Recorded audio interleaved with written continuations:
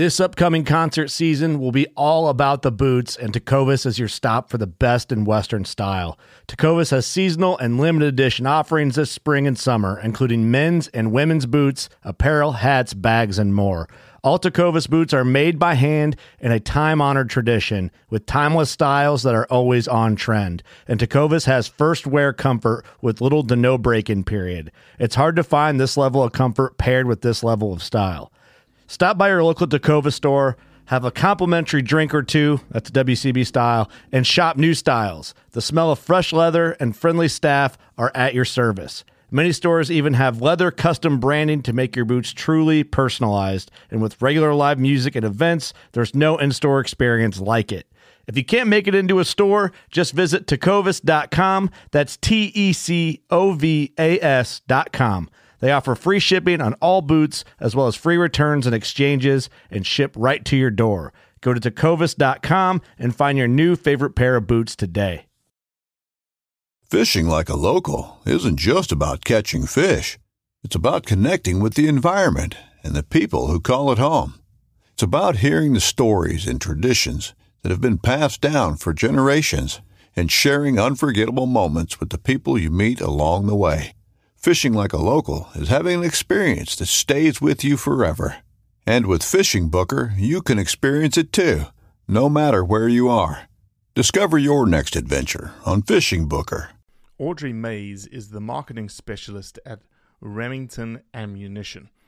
I was fortunate enough to just drive over from Memphis and spend the morning with Audrey and touring the Remington Ammunitions factory, which is absolutely fascinating, and how they build ammunition and the engineering and the QA/QC that goes into the testing of every single batch of ammunition that goes through that factory. So I just sat down with Audrey after the tour to just chat to her. She's a young girl in an industry that is primarily dominated by men, and just wanted to hear from her and have just a real simple, good old conversation about hunting. So enjoy. So there's a reason why I started Blood Origins. And that reason is simple. Is that I wanted to convey the truth about hunting. It brings awareness to non-hunters that it's more than just killing animals. How do I start it? Brittany. My name is... Does my hair look okay? It's fantastic. My name is Mike Axelrod. Start again. Yeah, I hated it too. Braxton, you said something in the car to me. You said that you were living on borrowed time. There's a perception around who hunters are, what we're supposed to be, and a feminist that works for a non-profit that is a hunter that has only eaten wild game for the last 20 years is likely not the thing that people think about when it comes to a hunter. You do this, but you're like, what the heck? What the heck, Audrey? I don't know. Have you not... This is a mic. This is how it works. Oh, thank you. Yeah, exactly. Is that a recording device? Yeah, it is. And it's recording. That's why the little red light is on. Oh, okay. That's scary for me. You want to bring that a little closer to your mouth? Mm-hmm. You've stopped your... My obnoxious chewing. Obnoxious chewing. So, South Texas, have you ever killed a nilgai? I haven't. You haven't? No, and I'm from South Texas, where that's very common for people to go out. But you said you were from San Antonio. I'm from south of San Antonio, in a tiny town. I'm from Lavernia. Okay. Which is close to Victoria. Do you know that we're about to release a huge documentary about South Texas nilgai? Oh, I didn't know that. I told you we got so much stuff on the shelf. Yeah. It's called Connecting the Dots. Mm-hmm. And what the story is about is how nilgai, number one, invasive species, but really dominating a South Texas landscape, phenomenal meat resource, and how the meat, through doe management, through nilgai, through others, is making its way into places in South Texas that you have no idea that the meat is actually going to. Mm-hmm. Victoria, Texas being one of them. Oh, really? There's a home in Victoria, Texas, I get goosebumps talking about it, called Perpetual Home. Mm-hmm. It's a home for battered women that have lost it in the real world. They come to this place, they put them back on their feet. They've got an 85% return success rate because like they have a whole system built that if you get a job, we're going to keep 30% of the money. We're putting it aside for you. We're putting into a bank account for you, and they receive ground venison through an organization out of Corpus Christi called Fish for Life. And then West Oso County, a bunch of 4 different schools there. They put food into 27 different food pantries. It is a cool story. That's awesome. In South Texas, especially with the economy there being driven specifically by hunting. Like there's no other thing that would drive more in South Texas than hunting. Oh, yeah. And I think that a topic that a lot of people don't touch on is that, like, tourism hunting is huge. And a lot of people come down to South Texas for the exotics alone. Raises a lot of money to a lot of communities. They have to stay, they have to hunt, they have to buy things from these communities that they hunt in. So I think that's a great topic. I'm really glad you're covering it. Yeah, the West Texas. So then we were talking about Marfa and Alpine earlier. That's the second part of the Connecting the Dots series, which is specific to that point, which is you have no idea the economic impact of hunting in these tiny towns in way West Texas. Same thing happening in South Texas, but there's a lot more people, much bigger towns, versus Alpine, where the mayor is like, we love hunting. Oh, yeah. Like, bring it. Bring more hunters. Alpine and Marfa, I mean, hunting is what puts those towns on the map. I knew exactly what you were like. Oh, I went hunting in West Texas. I was like, Marfa. Exactly. I knew it. So, yeah, it really boosts their way of life down there. Well, Audrey Mays. Yes. Welcome to the Blood Origins podcast. Thank you. Glad Have to you be been on a podcast before? Not one that's not my own.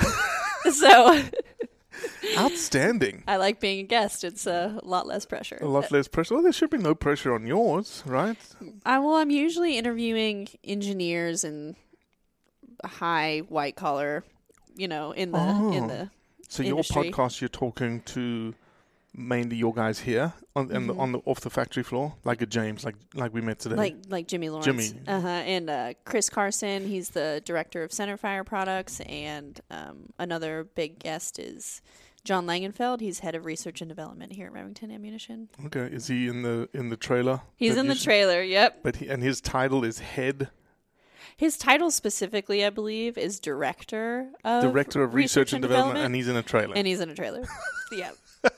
And he enjoys it there. He's like, don't bring me in the factory. Yeah, exactly. I'm off to the side. Keep us engineers by ourselves over there. Exactly. We'll be much happier individuals.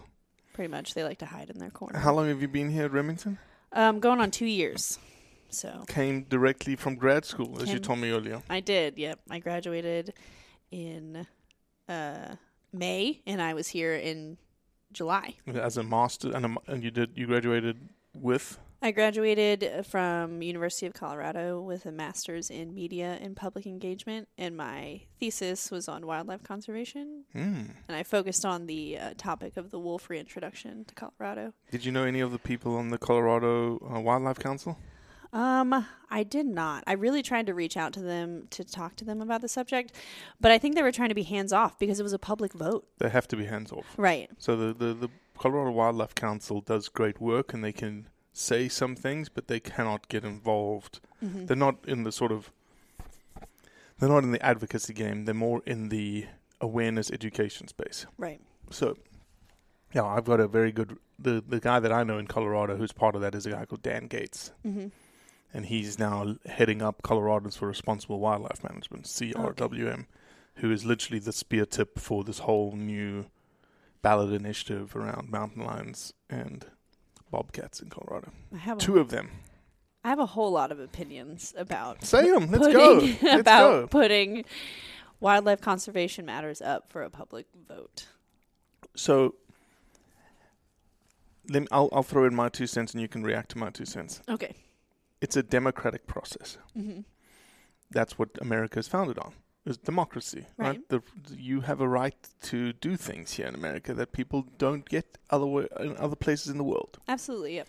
And Colorado has a process by which if the citizens of the state say, we don't like Coors Light, and if you can get enough people to agree with you that Coors Light sucks, you can bring it forth for a ballot initiative, which is the rest of the state, do you agree with us? And if they do, you can get rid of Coors Light. Isn't that democracy at work? You could argue that it's democracy. The only way to get perfect democracy is if everybody votes. That's the problem. Okay. Is that the people who are actually going and filling out ballots are the people within city limits. And I'm not saying that 100% people outside of the city limits, rural people, don't fill out public ballots. That's not what I'm saying. But there's a lower percentage of people in rural communities that fill out a ballot than are within the city limits. And my argument throughout my thesis, and now still I believe it, is that people who live in these rural atmospheres have a different relationship with wildlife than people who live within city limits. The reason being is they're more likely to hunt, and they live right there on the outskirts with the wildlife. The wildlife affect their daily activities, especially livestock, people who own livestock. This whole attachment that Colorado seems to have to saving the predators is really interesting when you live in the middle of Denver, where the likelihood of you seeing and interacting with the predator is very small, whereas, Joe Schmo, who lives out on 100 acres in rural Colorado, probably interacts with the predator every day, trying to keep him off their livestock. Mm-hmm. Livestock, which they've, dedicated their lives to keeping alive, to funding. That's how they make their livelihood. Whether it be goats or cows or llamas, it doesn't matter out there. So I just think that there's like a differing in experience with wildlife specifically. And I'm not saying that voices shouldn't be heard, but I'm saying that it should be more science heavy than personal opinion when it comes to wildlife. Yeah, matters. and I specifically used the Coors Light example as a sort of tongue-in-cheek kind of scenario. Good luck getting people in Colorado saying no to Coors. Yeah, but it's not something that requires much acumen. Mm-hmm. Wherein wildlife management, laws, things that people go to university and study their asses off for, that then get jobs in state agencies of the wildlife biologists and say, yep, I'm looking at the data, I'm looking at the science. Then the science drive policy decisions, recommendations, regulatory functions of wildlife management. That is a science. That is something that you study for. That's what you become a professional in. Mm-hmm. And I think it is, even though it is a democratic process in the state of Colorado to be able to do this, I think it almost sort of flies in the face of the idea of, well, why do you even have a profession around this matter if someone with no experience at all, Joe Blow, right, can dictate one way or another a biological process that needs to be humanly manipulated because of the landscape that we live in today. Right. And it is management, you have to manage the populations, not only for that species to survive, but for that species to coexist with us as humans. And there's more humans every day, and we're expanding, and unfortunately destroying habitat as we do so. And so the less habitat you have, the less predators you have to have, because you don't want a gray wolf in your backyard, and you don't want a mountain lion coming in through your front door. So let me ask this: are you? I'll open the door here. Are you okay with wolves being reintroduced? Are you? Oh no. Let me back up even further. Okay. Are you okay with wolves on the landscape? Oh, I'm not anti-wolf at all. Okay. I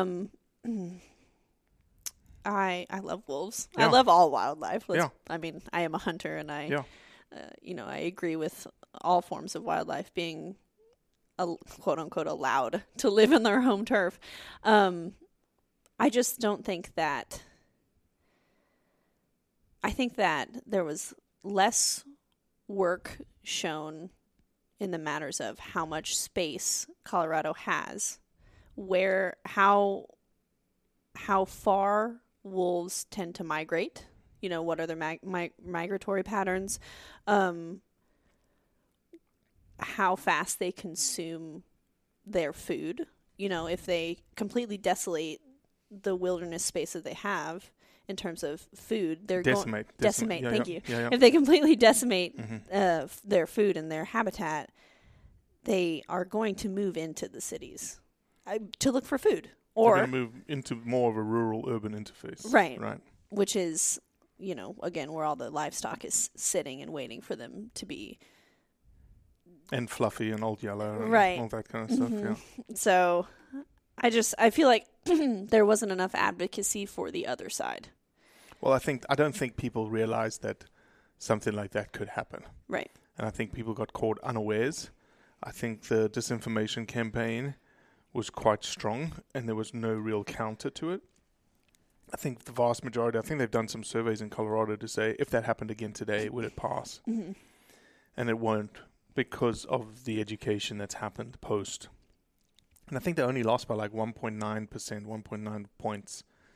And Yeah, it wasn't a very big gap. there wasn't a very big gap, and the majority of the loss happened in the corridor between Colorado Springs and is it Boulder?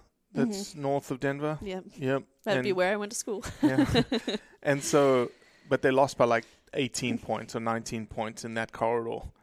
And so this initiative for the mountain lions and bobcats, if it goes the same way, plus there's already now a much bigger push from the hunting community side of things to change narrative already. And all you have to do is take 4 or 5 points out of the chunks between Colorado Springs and Boulder for it not to pass. Right. If it went the same route as the wolf. Mm-hmm.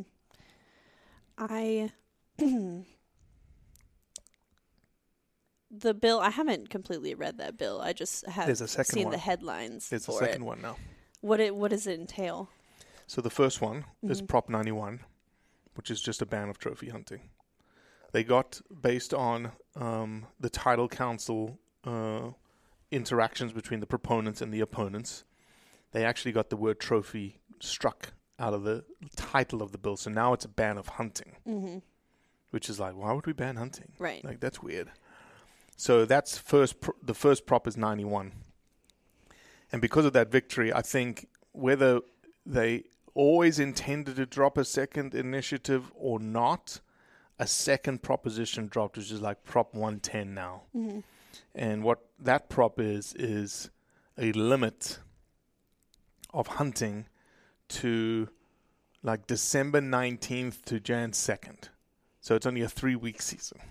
Interesting. Of mountain lions and bobcats. And I think it's also a restriction in like using of hounds maybe as well. So there's 2 initiatives.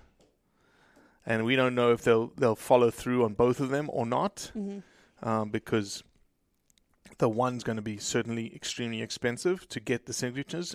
A lot of people don't know that to get signatures, you actually buy. You buy them from a company. And you're not physically buying the signature. What you're buying is the work that it takes to get the one signature. Right. So you hire these big companies that then are like, okay, we need 125,000 signatures. We have to assume that 10% or 15% are going to get tossed because they're not real, true Coloradan people signing the petition.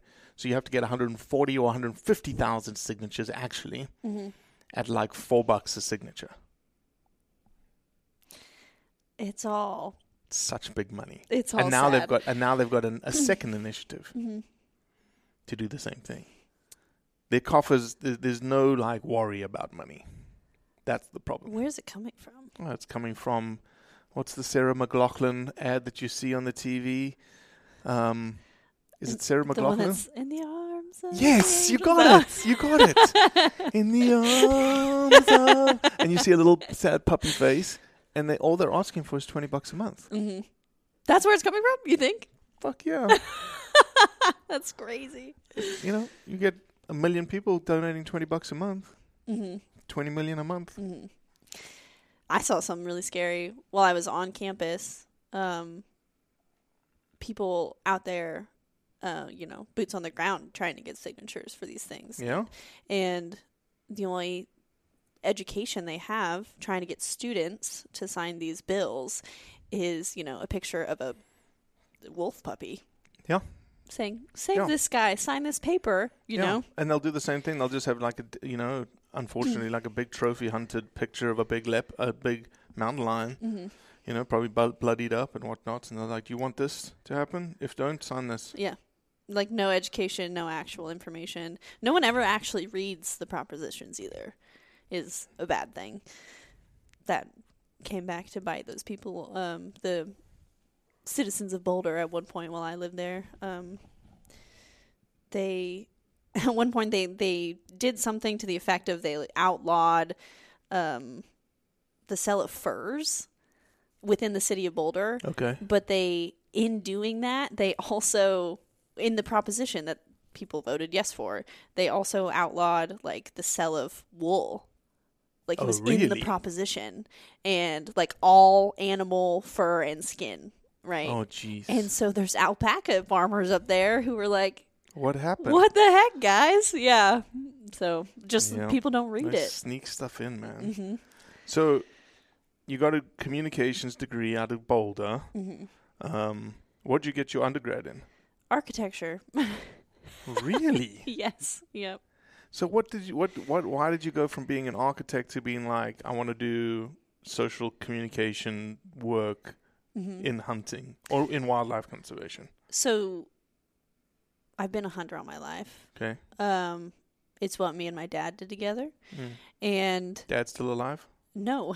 Oh man, Yeah. sorry. No, it's okay. He passed in 2020, which is right when I graduated college. So that was a big push, I believe, for why I pursued wildlife conservation specifically, and hunting and fishing, right? But when I was in college, I worked at the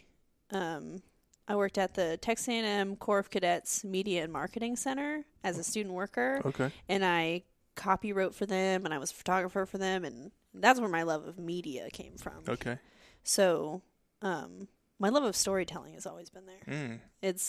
I've always been obsessed with good stories, good movies, as I got older, good books, good podcasts. And so you must be a frequent listener to the Blood Origins podcast. Absolutely. Then.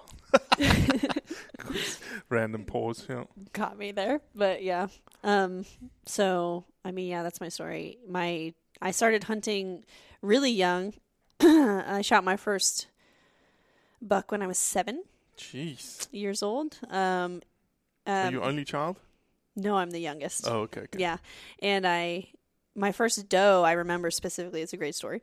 There was this doe just like stumbling towards the blind in South Texas. Stumbling. Dripping Springs, I believe, is where our deer list was.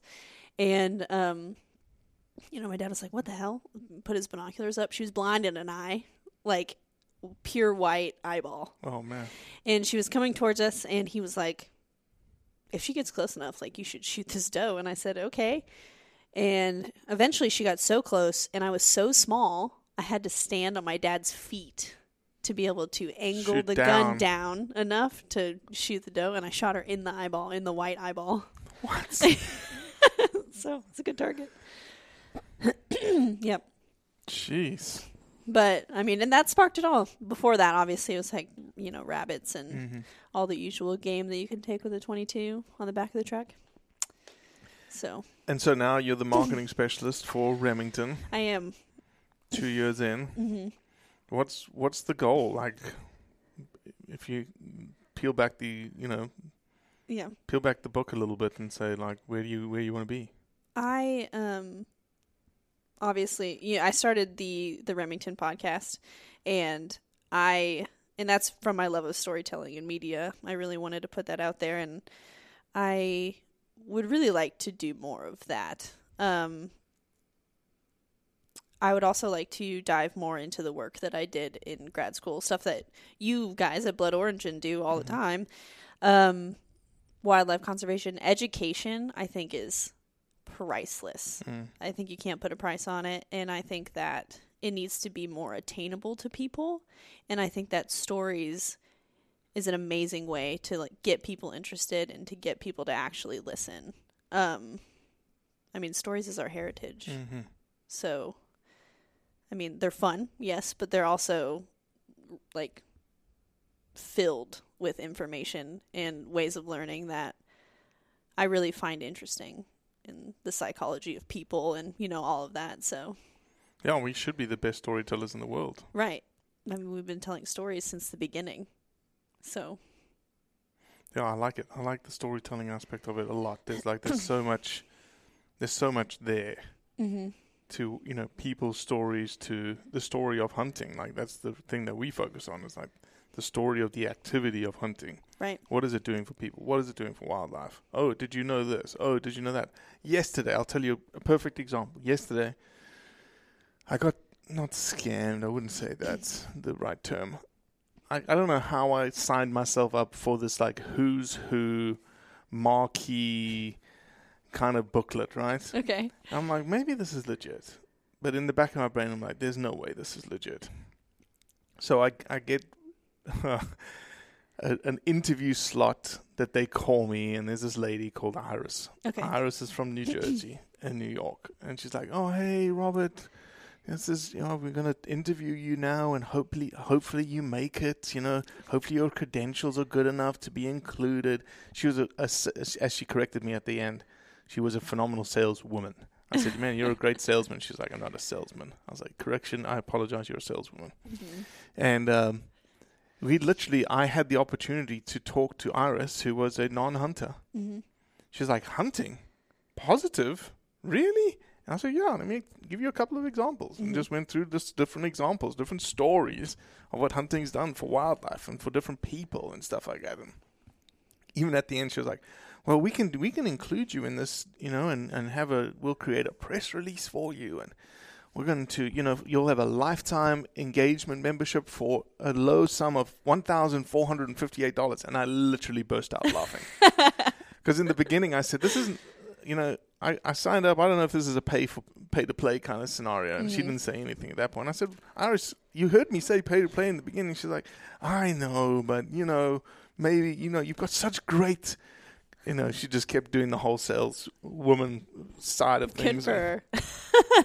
And but to the story, it was the fact that I could use examples and stories from hunting to communicate to her, hey, there are some real positives about hunting. And I said, you're a non-hunter, I assume, right? She was like, how did you know? I said, well, you're from New York and New Jersey, so it's probably a good chance that you are. Yeah. And she's like, yeah, you're right. And she goes like, isn't venison like super like dry and real bad tasting? I was like, no. I said I could could cook something that's probably going to rival a filet mignon that you can get in New York restaurants. Mm-hmm. She's like, really? And I was like, yeah, it's all about how you cook it. And anyway, it was just a perfect opportunity to just, again, express the story of hunting to someone. Personal stories in intimate relationships. I mean, it can change everything to me. I mean, if Iris wouldn't have sat down and talked to you, she'd still to this day think that hunting is a bad thing. Yeah, 100%. Yeah.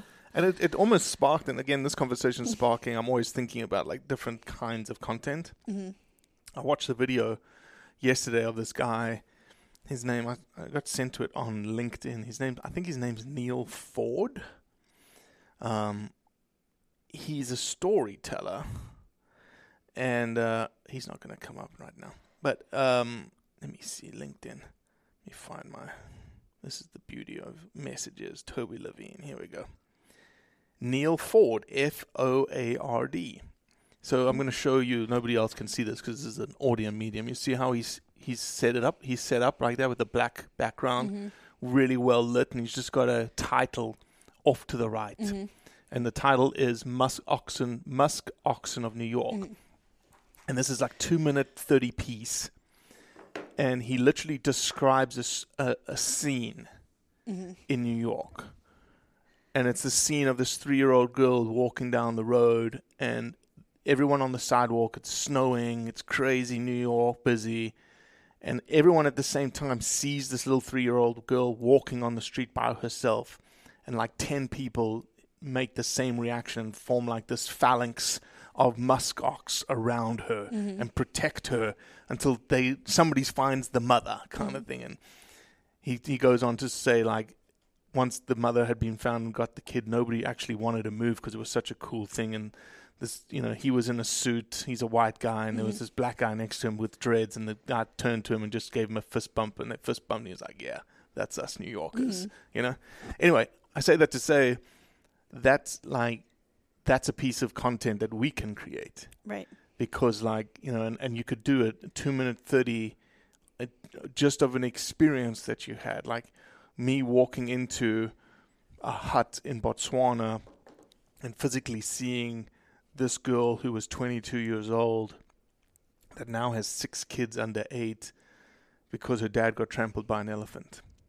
Oh my gosh. And she doesn't know, what she's going to do. She doesn't have a job. The state won't compensate her because they don't really know what he was doing out of the bush. Mm-hmm. And they have to autopsy his body.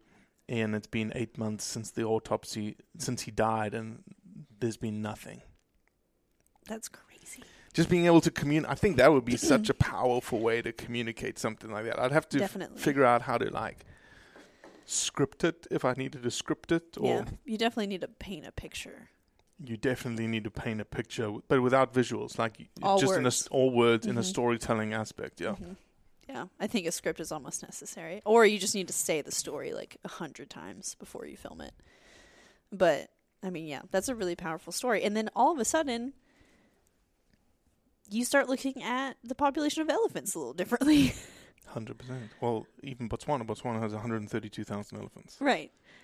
But, the story that's painted here in America is that they're endangered. And they are endangered. Technically, they are endangered. Right, but what does that word mean? And where is it a problem? And where is it not a problem? And there's so many other facts that go into that. That's so necessary for people to understand it. Would you kill an elephant?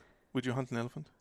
I would hunt an elephant if it was necessary to whatever village is right there. I mean, you would hunt an elephant if it was they call them PACs, problem animal control animals. Mm-hmm. So you would go after you would hunt an elephant, no problems if it was a PAC. See, the no problems thing is interesting to me because when a hunter takes an animal, it's very an emotional experience. You just 100%. took a life. And elephants are massive, and they're ancient, and the idea of them is magical, know? And you're not shooting them from 100 yards away. You're shooting them from 20 yards. Right. Like, you're up close and personal. You do your job, otherwise you're dead. Right. And so, I mean, just taking that large of an animal would be extremely emotional.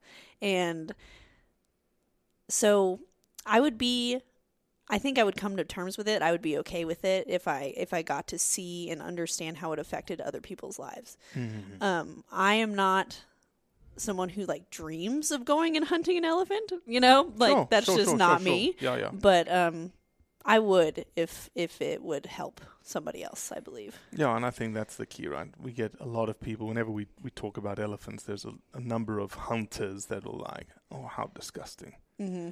I'm like, one, you're probably coming from a place that you don't know.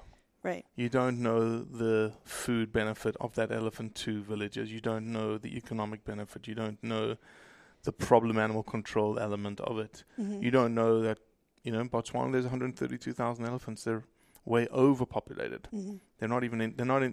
Endangerment is not a word that is used in Botswana. Right. It's overpopulated. There's too many elephants. There's elephants in places that they've never been before.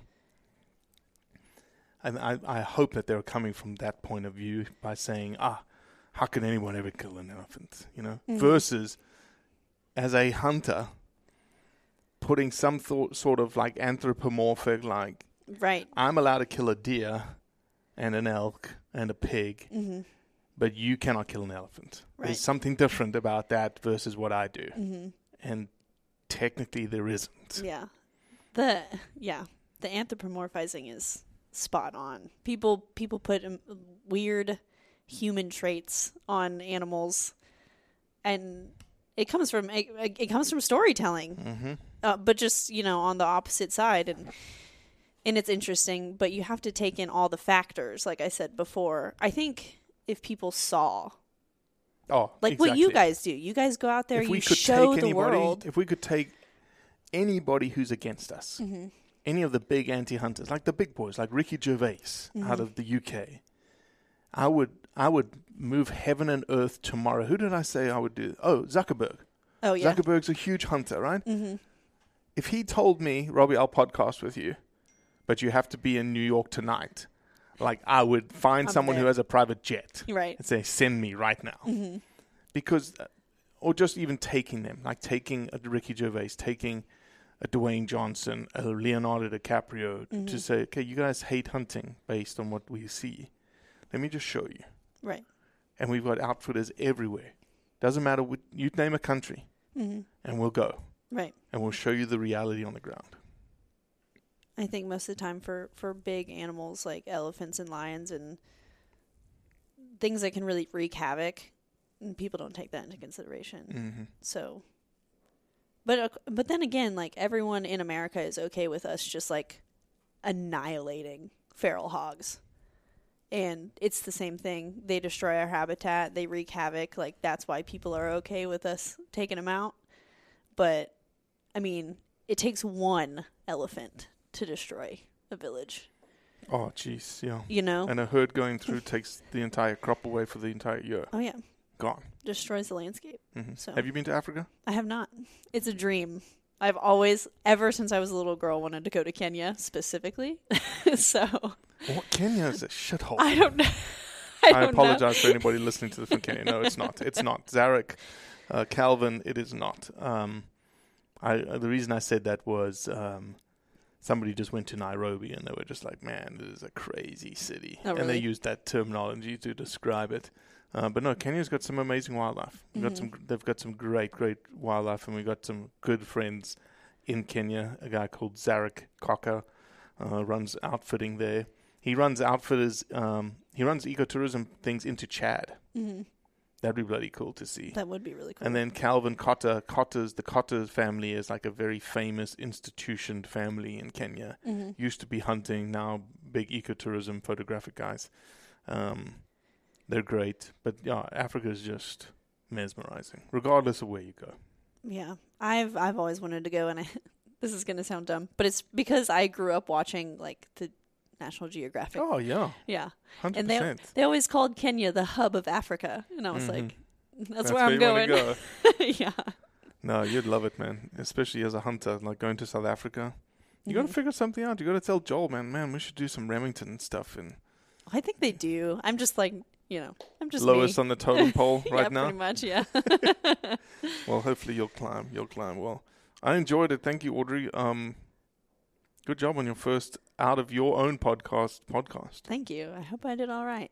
Yeah. I'm usually, I usually have points to talk about and stuff, so I hope I didn't ramble. That was my goal. No, you did exactly what we typically do on this, is just have a good conversation. Awesome. Well, I enjoyed it.